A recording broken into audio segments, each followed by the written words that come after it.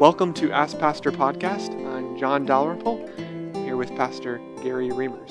The Ask Pastor Podcast is an opportunity for the pastors at Cornerstone Baptist Church to tackle questions relating to church ministry and the Christian life from a biblical and pastoral perspective.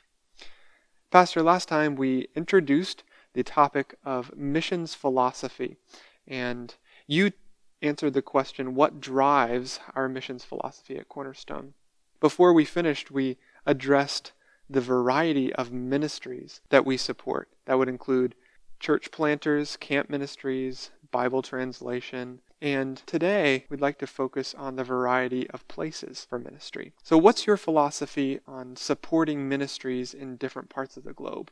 Would you emphasize a priority on stateside or on international missions, and why?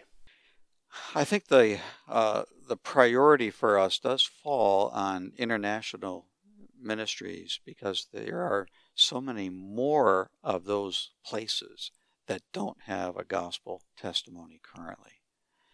There are many parts of the United States that still have needs, but as far as a percentage of the overall scope of territory in the United States, we have a far greater concentration of Bible preaching churches in the States than we do elsewhere.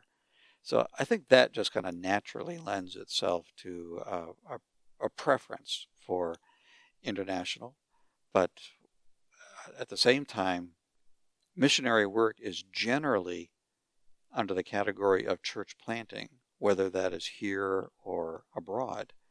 So we don't distinguish between those in the sense that we do encourage and have in several instances in the past supported stateside church planting ministries.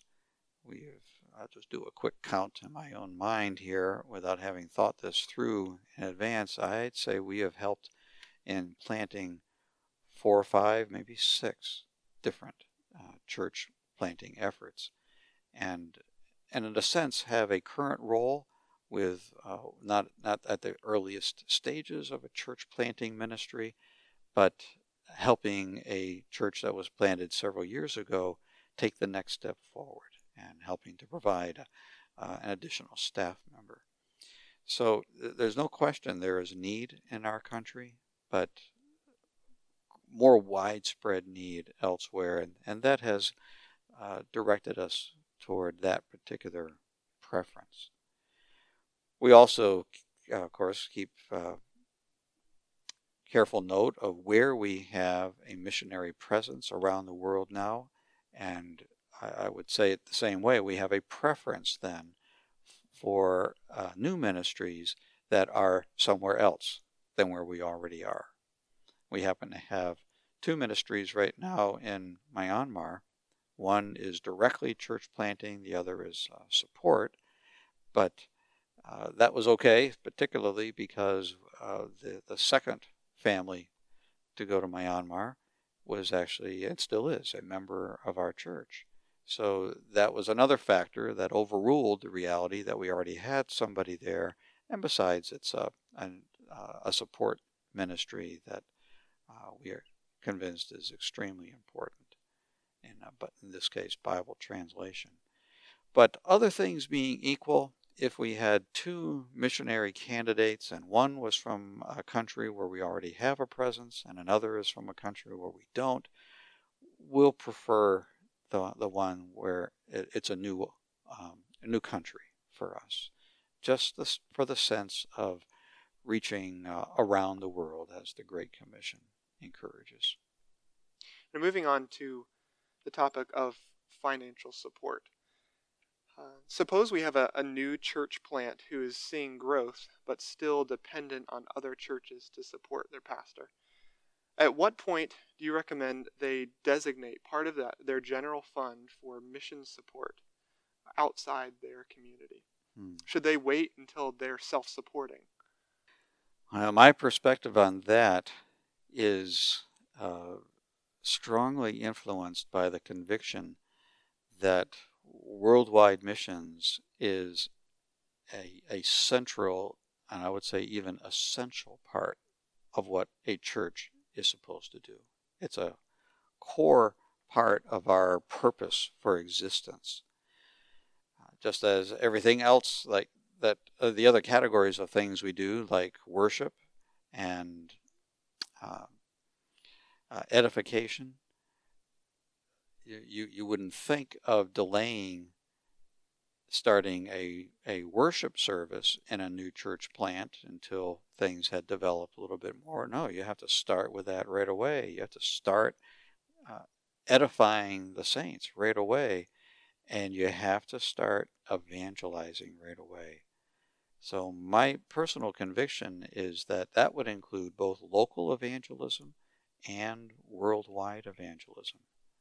So I would encourage a church planter not to look for a convenient time to begin a worldwide outreach, but to commit to that right from the very beginning.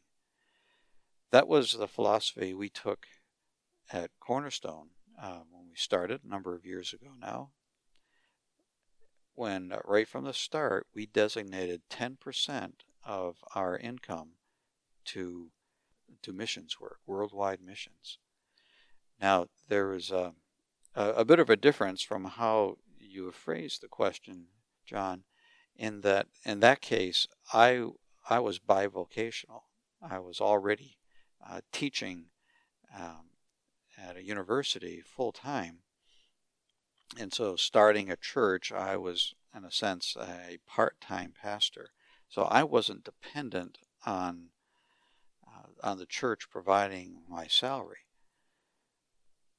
And so I would acknowledge that is a factor, and that being really the point of the question, I would say I would have a little room there for a church planter to think through that. But even in my other church planting experience in New Hampshire, where I was entirely dependent on the support of the church, and in those early couple of years, that support was pretty sparse. At the same time, we started our missions program right from the beginning, and appreciated the opportunity to build right from the start, having that kind of a role. So I would grant, I even phrased this as a personal conviction. I don't take this as necessarily a biblical mandate, but my personal conviction is that you start doing everything a church is supposed to do right from the beginning. And there's an element of faith that needs to go into that. You have to trust God to provide, to maintain this new church plant. But there's ample evidence in Scripture that God rewards those that trust Him for financial resources.